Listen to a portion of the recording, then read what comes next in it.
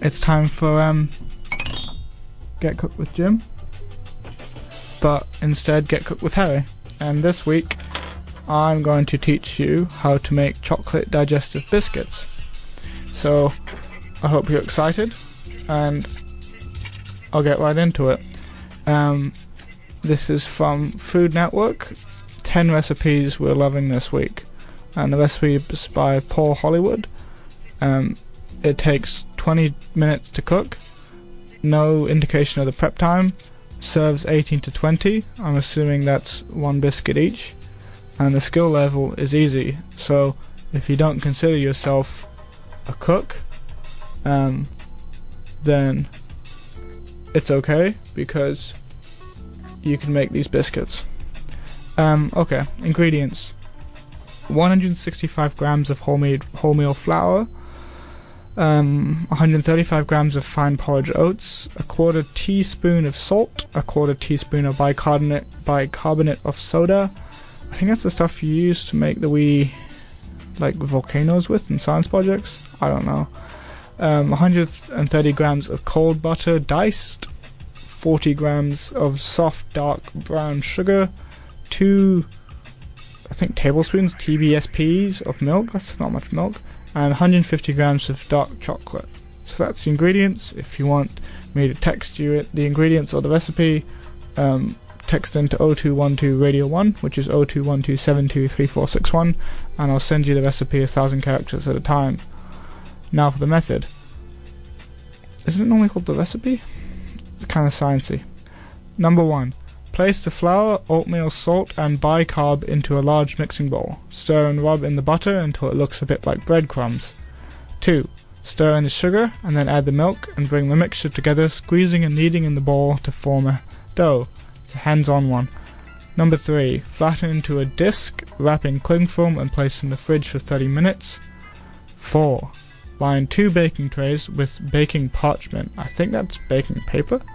Don't know. Place the dough between 2 sheets of parchment paper. I'm assuming that's still the baking paper, not parchment. Kind of sounds like what you wrote ancient text on. And then, so place the dough between 2 sheets of parchment paper and roll the dough to 3 millimeters thick. So you might need your ruler for that one. Then using a 6.5 centimeter straight-sided cutter, stamp out circles. I think you could use any cookie cutter. You could even use a gingerbread cutter if you want.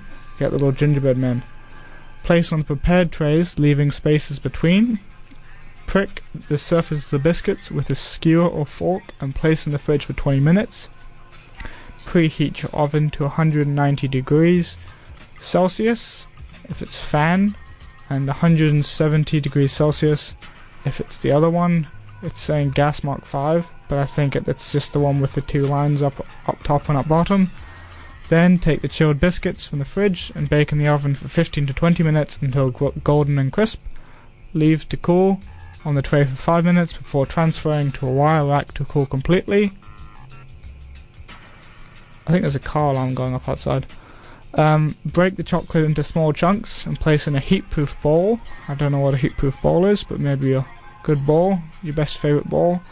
And then set over a pan of simmering water. Once the chocolate is melted, remove from the heat. Dip a teaspoon in the melted chocolate and place it on top of one biscuit, working from the middle to the edge. Spread the chocolates. The surface is thinly coated. Using a skewer, draw lines across the chocolate horizontally and vertically to create a pattern on the surface of the chocolate. If you've ever heard of chocolate digestive before, you'll know the pattern that you have to create, and repeat on the other biscuits until the melted chocolate is used up, and then leave the biscuits until the chocolate is set. And from this recipe, I think you're going to have 18 to 20 biscuits. Yeah, that's my chocolate, or not my chocolate, it's Paul Hollywood's chocolate digestive biscuits, in case you want some treats during this exam period. And that was Get Cooked with Jim, but Get Cooked with Harry.